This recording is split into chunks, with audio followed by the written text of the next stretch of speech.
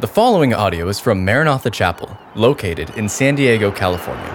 For more information about Maranatha Chapel, please visit www.maranathachapel.org. Tonight, the title of our Bible study is To Tell the Truth, and that we're going to be in Mark's Gospel, chapter 3. Actually, we're going to conclude chapter 3 this week, and then next week we'll have just, again, the night of worship.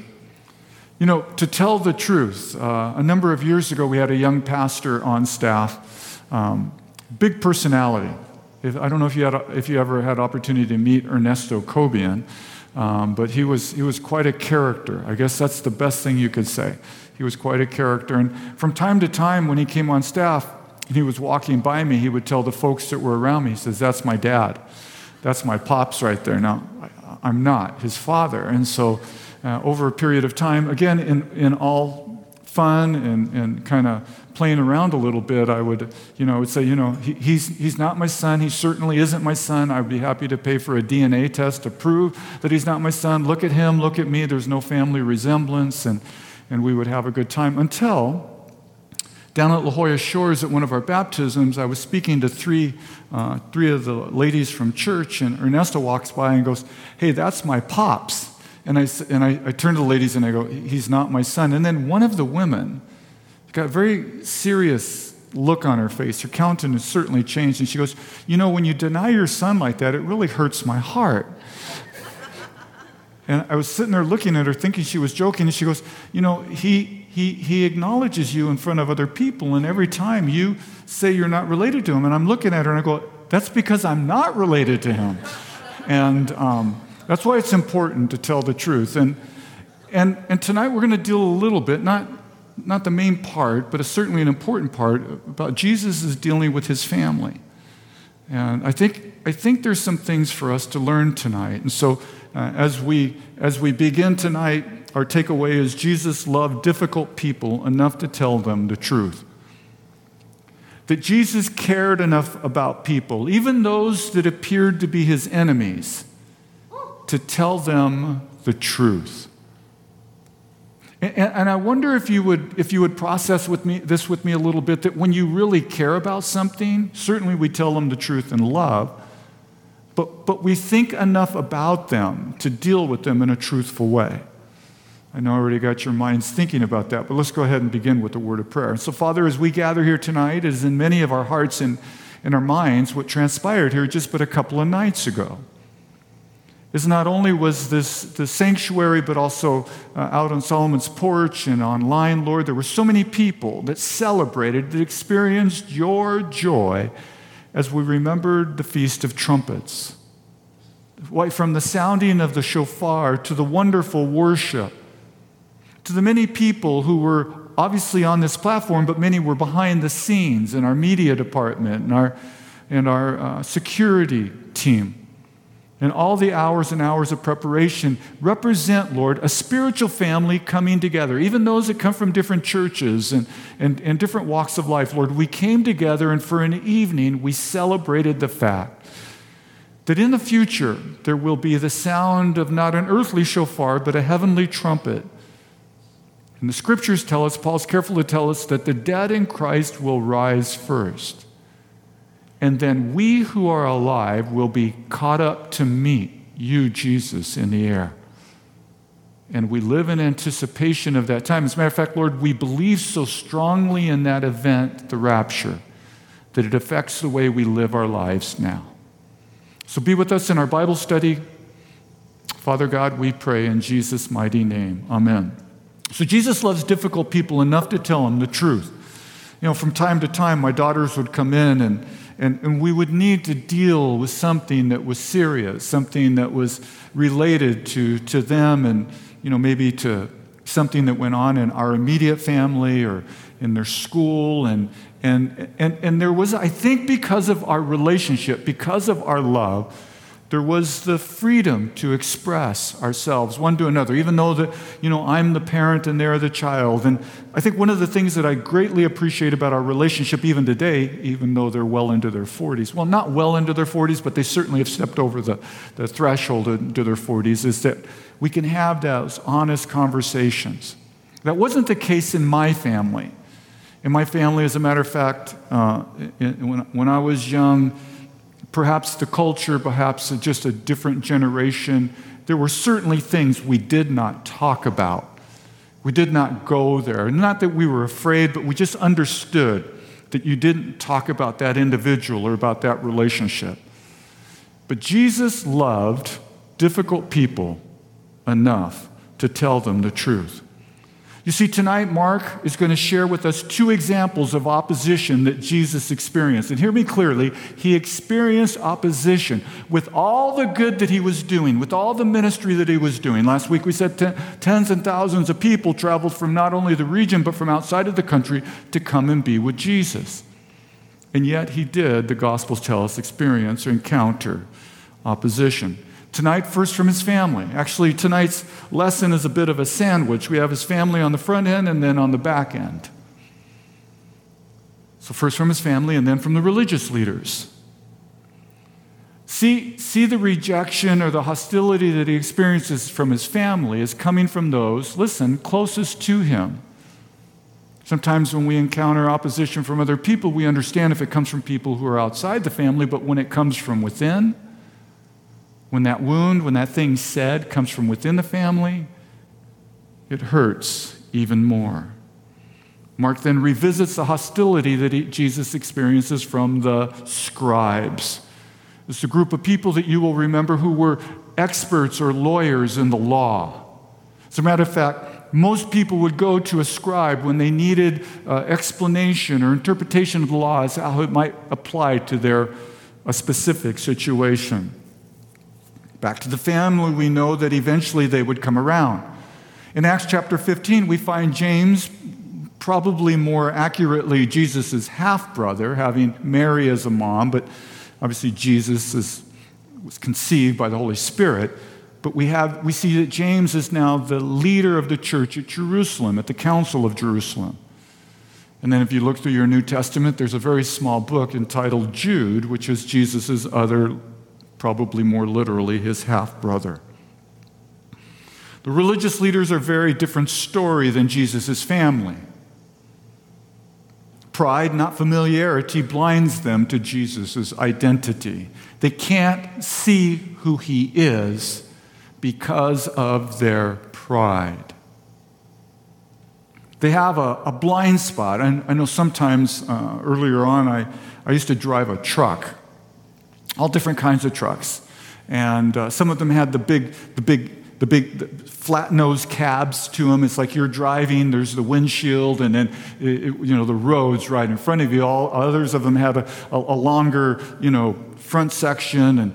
And if you drive a truck, especially on the freeway system, it's better to have more mirrors, larger mirrors, smaller mirrors, but it's good to have mirrors so that you do not have blind spots when you're making a turn or backing up. As a matter of fact, I worked briefly for FedEx in between churches and in between working at different churches. And we learned a lot of tips. And one of them is when you park your vehicle, your van, you always need to park to where you never have to back up, if at all possible. Because the statistics on accidents does happen when you back up. I also delivered mail. That was a whole different story. I did hit a couple of things when I was delivering mail, but we won't talk about that right now. But nevertheless, the religious community as a whole had a blind spot when it came to Jesus. And there are religious communities today, there are churches today that have blind spots when it comes to Jesus. And there are individuals who have blind spots when it comes to Jesus. And so, again, their issue wasn't familiarity or being close to Jesus.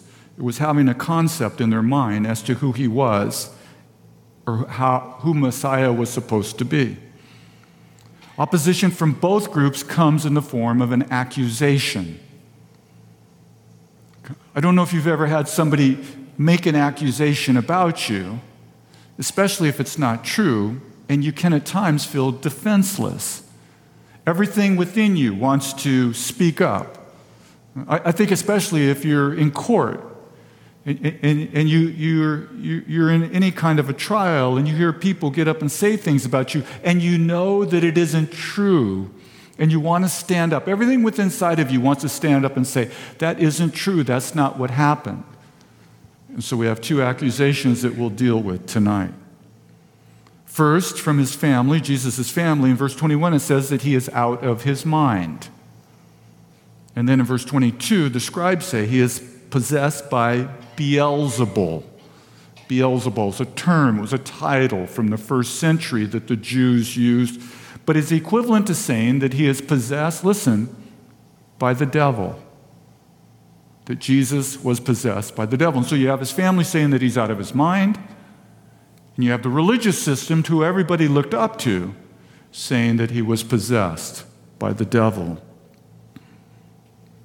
The more serious of the two is an explanation as to how Jesus healed a man by delivering him from an evil spirit. Now, I'll read this passage to you, but it seems as though this man who had the inability to speak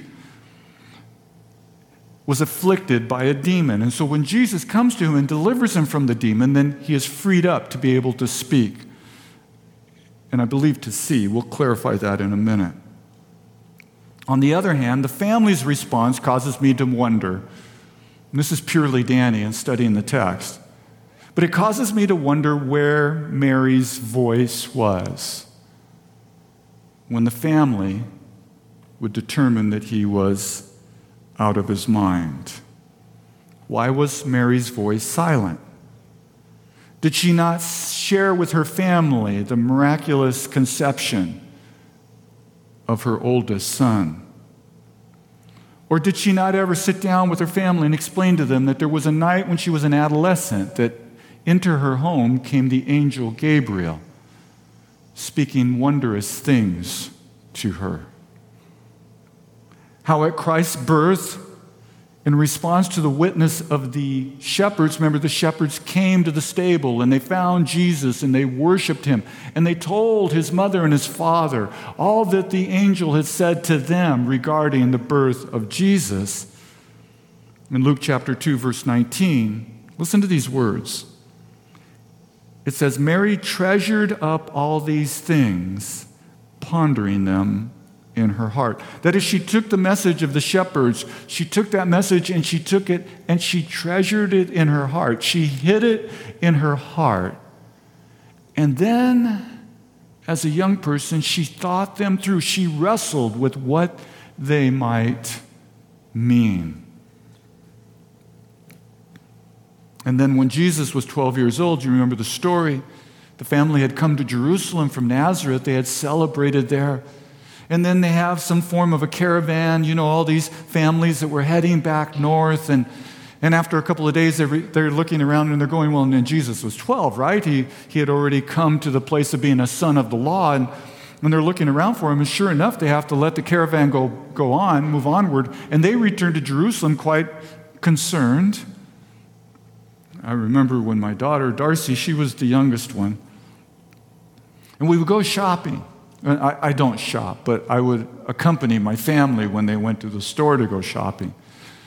And, I had my eyes on the kids, and, Wanda's doing what she needs to do. And I turn around, and Darcy's gone. And she was, she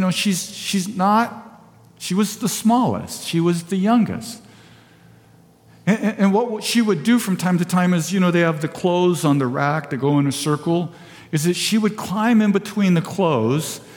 And pretty soon she learned that I would look down and see these two little brown legs, that were dangling down there before. And then she started to stand on the rail so that when I looked down there, I didn't see. And then Ramos would freak out, that's to say it nicely.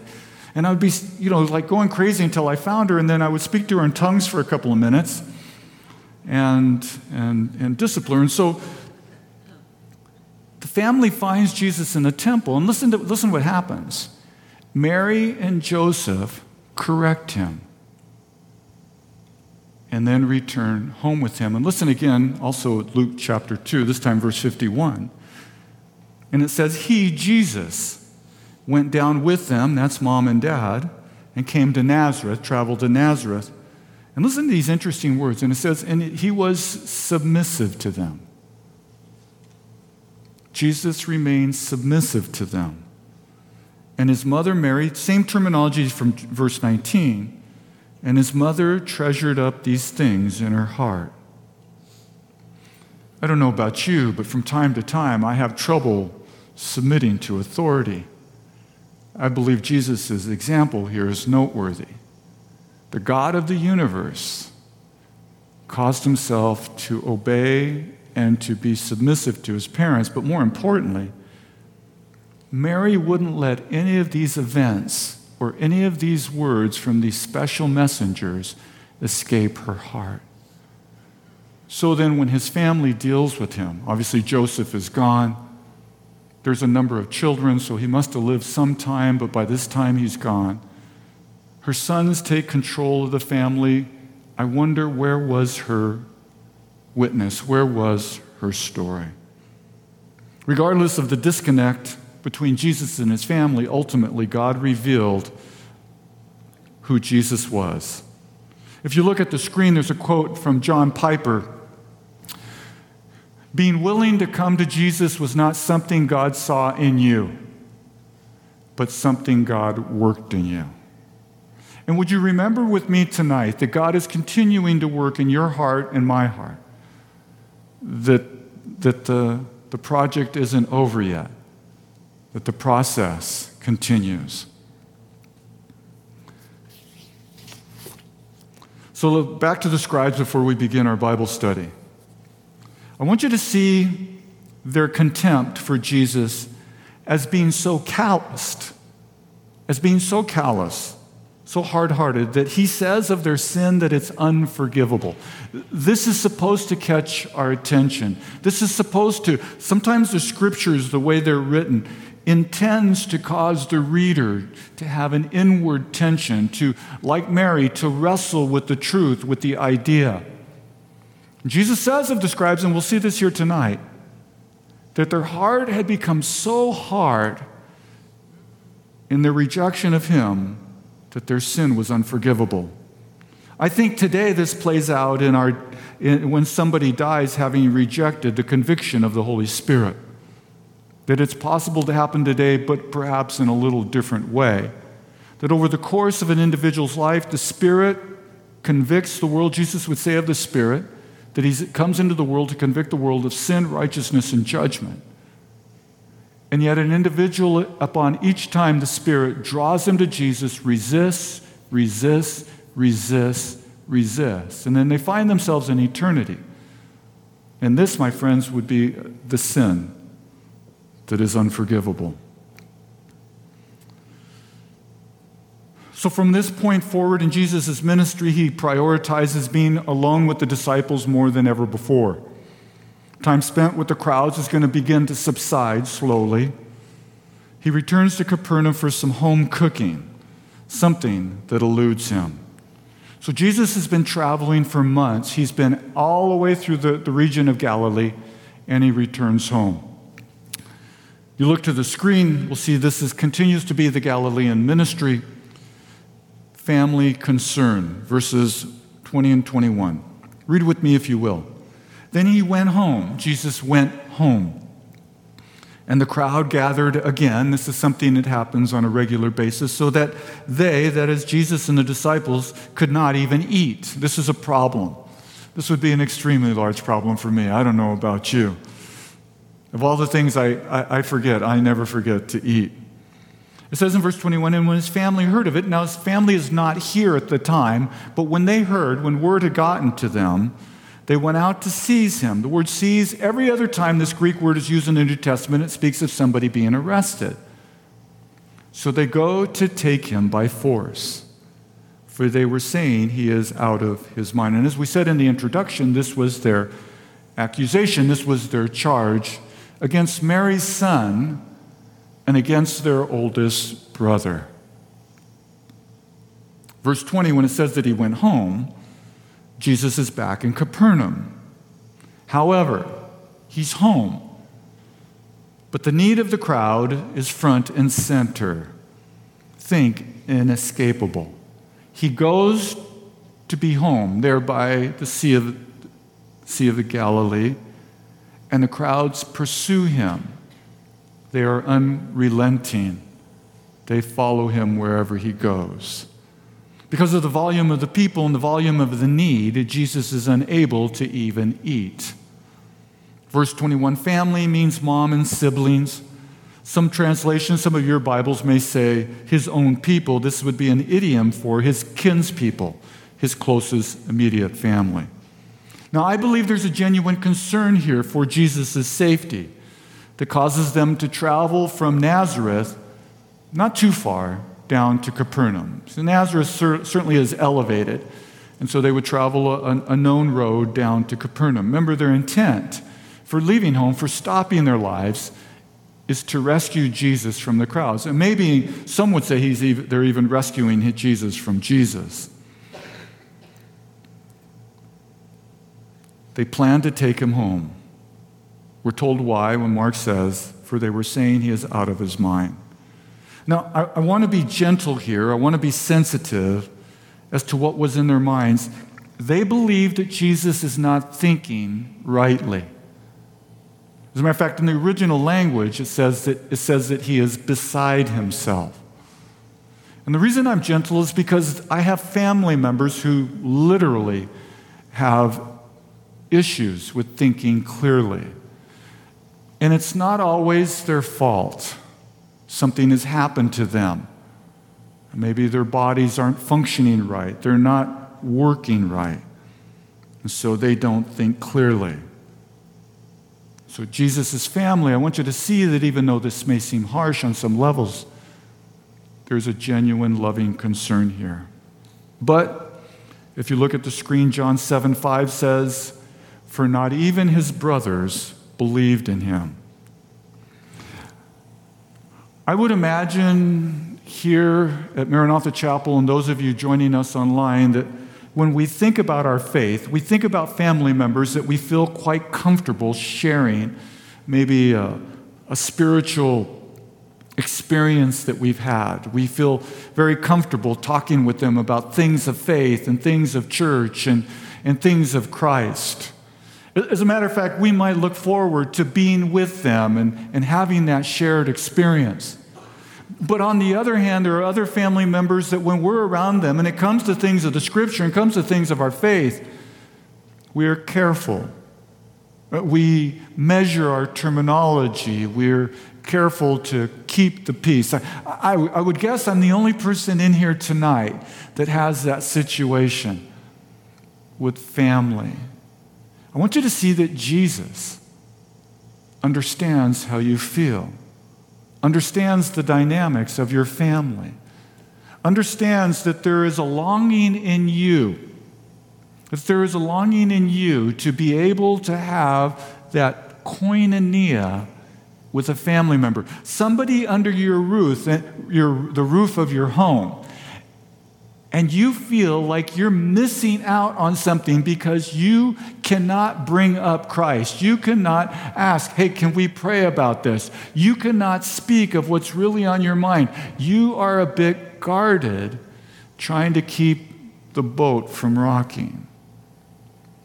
Jesus experienced unique family dynamics. Now, I'm going to press pause here, and I say this on a regular basis because if you were to see me at home, you would think that I had a remote control attached to my hand. Matter of fact, I can do it left-handed or right-handed. I'm a left-handed individual, but I am ambidextrous, baby, when it comes to a remote. So on this passage of the Scripture, I want to press pause. My wife sometimes tells me, how can you flip through the channels so quickly? And I go, dear, I'm focused. I am in the groove. She goes, but you only see something for a moment. I go, it takes me but a moment to realize I don't really want to watch that on YouTube right now. I'll save it for later. So we're going to press pause here. We'll come back to Jesus' family in a bit. Next is the charge of the scribes. And I said in the introduction, this is much more serious. This is much more serious than the rejection that Jesus experienced temporarily from his family. To get a sense of where they were coming from, that is, the religious leaders, I want you to listen to some of the things they had and will say about Jesus. I want you to get a sense of the temperature in the room when Jesus and the religious leaders were together. They came to find fault with him. They came to hear something at which they might point an accusation of him breaking the law. In John chapter 10, verse 20, John tells us that many of them, that is the religious leaders, said, "He has a demon and is insane. Why listen to him?" In John chapter 8, verse 48, then the Jews answered him. They're engaging in discussion here. "Are we not right in saying that you are a Samaritan?" Which was an insult. You are a Samaritan. You are of the Samaritans. You're not pure blood Jew like the rest of us. And again, have a demon. There's a bit of a theme here, isn't there? In John chapter 8, verse 41, the last part of the verse, it said, they, again the same Jews, said to him, "We are not born of sexual immorality. We have one Father, even God." Now, some scholars believe that the reference here to immorality is that they did the math on Jesus' birth and Joseph and Mary's marriage, and they're bringing up the fact that they believe Jesus' parents participated in sexual immorality. We know that's not the case. Luke chapter 7, verse 34, Jesus is repeating what the religious leaders had said about him in contrast to John the Baptist. And he says, "The Son of Man," that is one of the more common titles Jesus associates with himself. "The Son of Man has come eating and drinking. And you say, 'Look at him, a glutton and a drunkard, a friend of tax collectors and sinners.'" That is, he associates with the wrong people. He not only overeats, he overdrinks. And then lastly, in John 7:20, the crowd answered, "You have a demon who is seeking to kill you," and in reality they were. Again, on the screen, you'll see the sin against the Spirit in verses 22 through 30. "And the scribes came down from Jerusalem." You'll know, those of you that are Bible students, that Jerusalem is always elevated. You're either going up or coming down. So the scribes come down from Jerusalem and were saying he is possessed by Beelzebub, and by the prince or the ruler of demons he casts out demons. It's important for you to know that as the scribes arrive in Capernaum, they're a long way from home. They are considering the crowds that are following Jesus. They're hearing the stories. People are reporting to them. Jesus healed this man. Jesus delivered this individual. Jesus worked this miracle. And so then they're not home. They're not in Jerusalem. They're not amongst their group. And so they find themselves on the defensive. And when they find themselves on the defensive, they find themselves slandering Jesus. There's a dark, even demonic inspiration in their charge. Let me read to you from James chapter 3, verse 14. It says, and remember, this is so interesting and intriguing to me that James is talking to believers when he says, "But if you have bitter jealousy and selfish ambition in your hearts, do not boast, do not brag, and be false to the truth," or contrary to the truth. Listen to verse 15. "This is not the wisdom that comes down from above." The way you're acting is not the wisdom or the way from above. Listen, it is the way of man. It is the wisdom of man. It is the way man lives when he lives outside of God's wisdom, because the balance of the verse here is actually sobering. This is not the wisdom that comes down from above, but it is earthly, unspiritual, and demonic. It is earthly, unspiritual, and demonic. And James says, seek the wisdom that comes down from above. I find a great source of wisdom within the pages of Scripture, to be sure. But I also find a great source of wisdom from saints, from Christians, who are older than I am, who have lived life from this standpoint, that they have experienced difficulties in this life, and through those difficulties, through those hardships, through those afflictions, we might even call them, they have learned to trust God in a way I have not yet. And so then, when they share with me, I listen because they have godly wisdom. If you're sitting in this room tonight, if you're watching online, ask yourself, am I living my life by godly wisdom, or am I allowing the media to shape what I believe? Am I living by the pages of Scripture? Am I surrounding myself? And I know it's difficult sometimes to surround yourself with these older, seasoned saints. But do I at least have one or two that I know who will pray for me, who will counsel me with heavenly wisdom? So we see here that the accusation is, at least from the scribes, is that Jesus is possessed or controlled by the devil. Mark provides some background. Again, this is a parallel passage from Matthew. Matthew tells us in Matthew 12, in verse 22, it says, "Then a demon-possessed man who was blind and mute," he could not see, nor could he speak, was brought to him. His friends likely brought him to Jesus. And Jesus, he healed him, so that the man spoke and saw. And the people were amazed. We see this response on a regular basis, don't we? They were amazed. And they said, "Can this be the Son of David?" This is a messianic title. Can this be Messiah, is what they were asking. But when the Pharisees heard it, they said, "It is only by Beelzebub, the prince of demons, that this man casts out demons." So Jesus hears what the religious leaders are saying.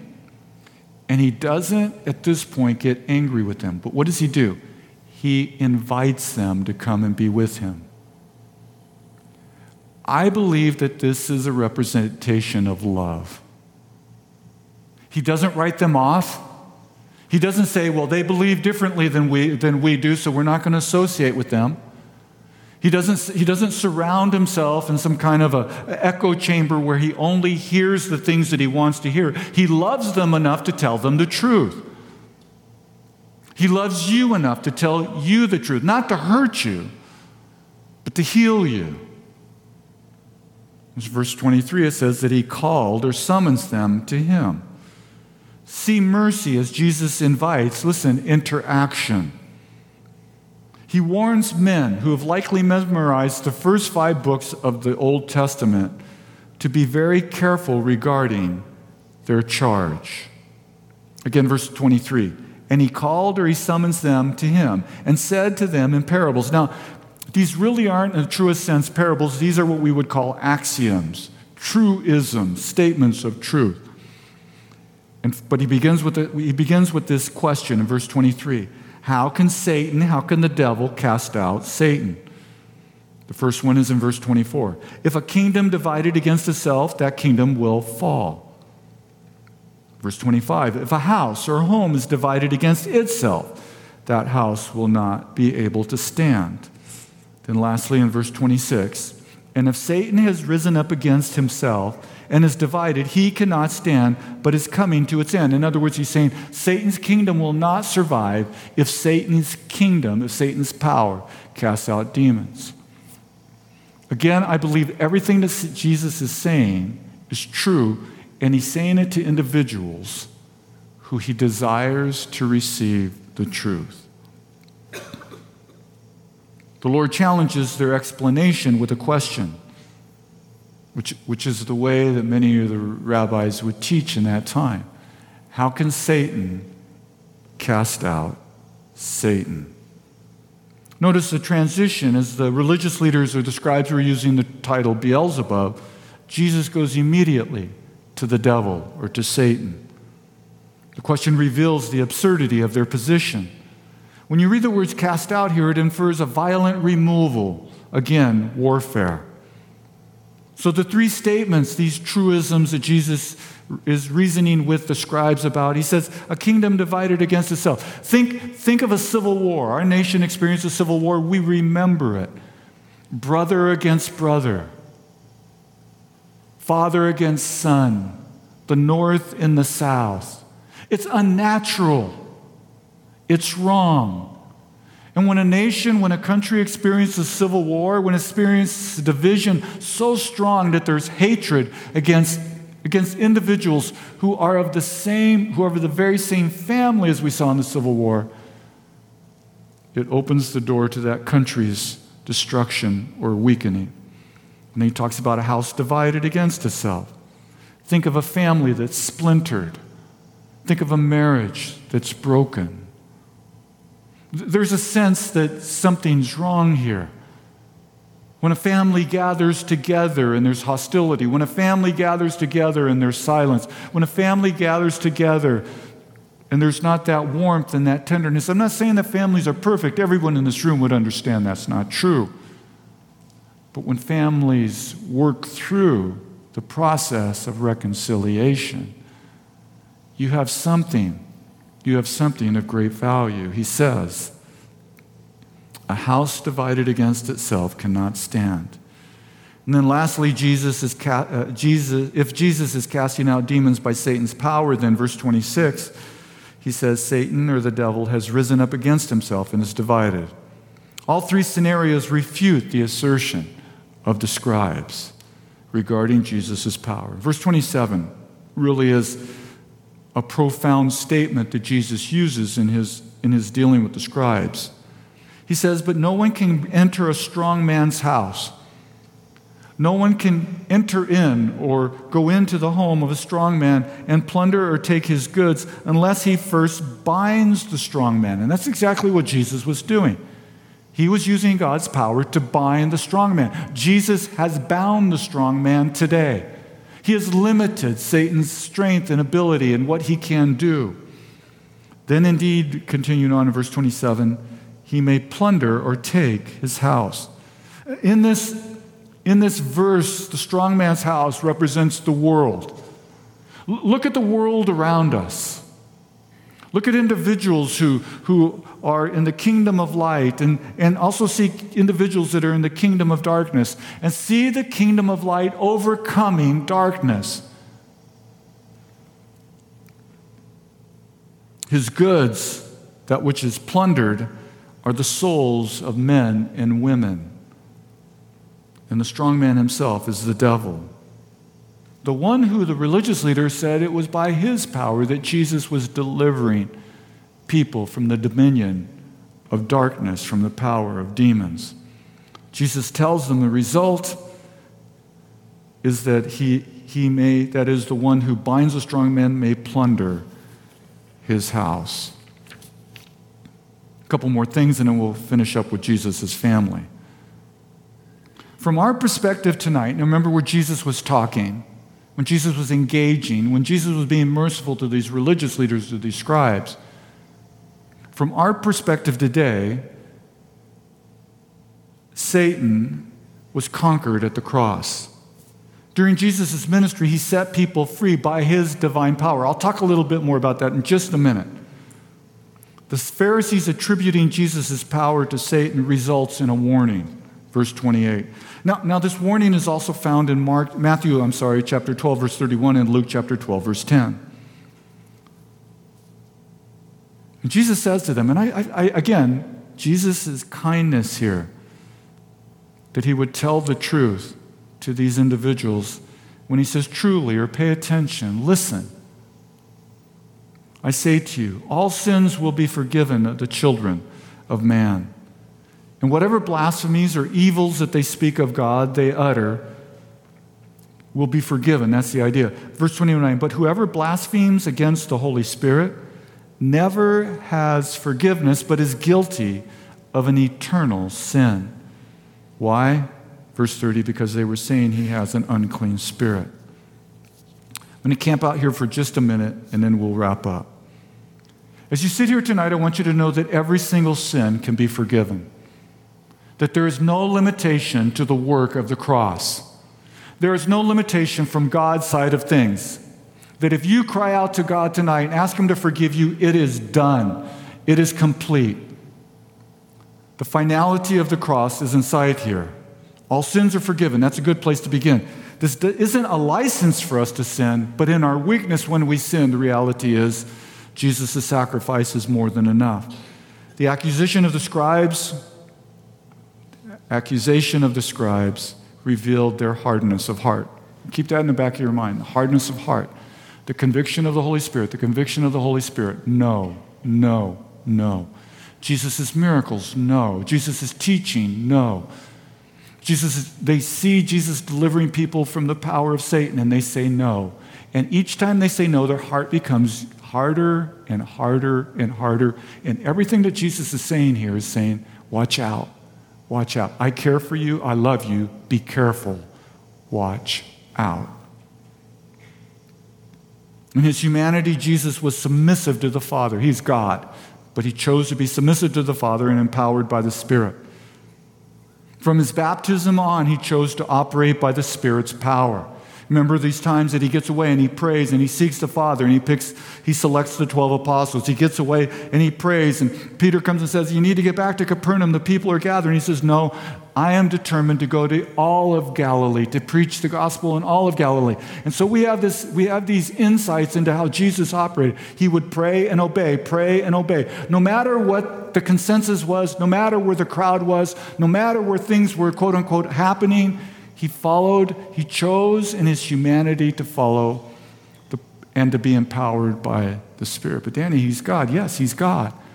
But he's providing an example to you and to me how to live the Christian life. So then delivering people from evil was a work of the Spirit. It was the Spirit's power that the religious leaders claimed to be Satan's power. And one more thing before we move on, and I want to actually say this slowly. If somebody comes to my office and they say, Danny, you fill in the blank. I have done this. I have said this. Danny, I wasn't tempted. I gave myself to this particular action, or I said this particular form of profanity, or I used the Lord's name in vain. Have I committed the unpardonable sin? And I say, absolutely not. You have not. I'm not in any ways endorsing those things, but in a moment of weakness, you sinned. Well, Danny, how can you tell me? I feel so bad and I'm so afraid. The reason I can tell you is that you would even have the tenderness of heart to come, that you would even to come and to see, that you would have the tenderness of heart to be concerned. Because an individual that commits the sin that Jesus is talking about doesn't really care. They don't really care. The person represented in Jesus' warning never receives forgiveness because he doesn't want to be forgiven. It's important to know God's character. God's character is seen in the fact that he sent his Son to die on the cross for all sinners. So now we're going to press play again on the remote, and we see on the screen, Family Redefined, verses 31 through 35. And his mothers and his brothers, now they arrive in Capernaum, and they were standing outside, likely the house where Jesus was staying, and obviously there's many people there, and they sent to him. They couldn't get to him themselves, so they kind of say, hey, can you let him know we're out here? And they called to him in verse 32. And a crowd was sitting around him.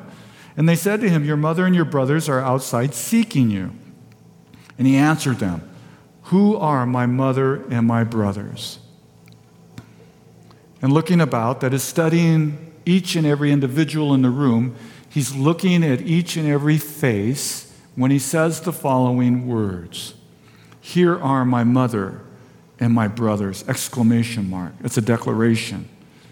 For whoever does the will of God, he is my brother and sister and mother.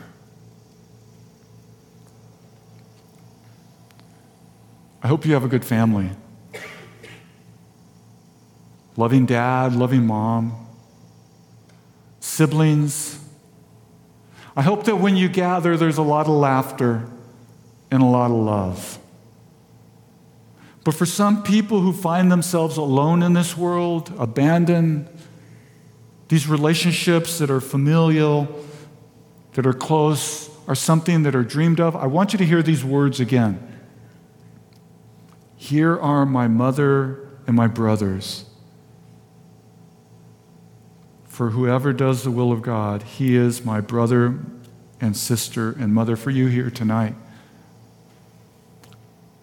who find yourself alone because you follow Christ, Jesus speaks from heaven to you. My dad, my mom, my brother, my sister, you are mine. You're not alone. For those who claim that Jesus had no brothers, and some denominations do, Mark uses the word that denotes children here from the same parents. Jesus' response would have been surprising, for you see, in the Hebrew culture, family was almost sacred. He's not being disrespectful. As a matter of fact, in John 16:26, we see Jesus pass on care of Mary, his mom, to the Apostle John. Jesus is introducing the idea of a spiritual relationships that you and I may experience on a level that's as deep as any relationship found in any family. He's telling you tonight that within the church, that within our gathering, there are people that you can have a relationship with on the same level as you might have with a family member. I'm just going to just think about that. Why? Not because you look the same, not because you believe the same on so many of things, but because you are the same. Paul references the body of Christ as being many members, but one body. Many members with one head. And I think if there's an ache in the hearts of so many people that come into this building and buildings like this building, it's that sense of longing to be connected with brothers and sisters in Christ Jesus. That is his will. That is his will. Family is a good thing. For others, family relationships are a little complicated. That's fine. It is no different in church. Our church family is made up of imperfect people, but with the very same need to belong. It is the Spirit of God who causes us to work through the tough stuff that come with relationships. My friends, tonight as we leave here, God is inviting you to become a part of a spiritual family. It may be a growth group, it may be another believer at your work, it may be a neighbor. Based on this passage tonight, I would encourage you to become vulnerable, to venture out, to realize that you're going to be let down, but the richness of the church, the richness of the family is found in Christ Jesus. On the screen one more time. Well, actually two more times, but the first of the last two. 1 Peter 3:8. Finally, all of you have unity of mind, sympathy, brotherly love, a tender heart, and a humble mind. By way of application this week, again on the screen, I want you to think that in the church you can find, I want you to hope that within the church, within your family, with other believers, that you can find friendship. You can find a friendship that's rooted in the Spirit. That even though we're different, the thing that we have in common is our love for Christ. Secondly, support. I want you to think that as you leave here tonight, that there is support found in the church, and it's found from others who have gone through similar life situations that you're going through now, but they've made it through, and they're here to give you support, to give you strength, and to tell you how they made it through. And then lastly, love. There's a unique love that comes by the Spirit. There's a unique love that comes from the forgiveness of sins. Let's go ahead and pray. So, Father, tonight,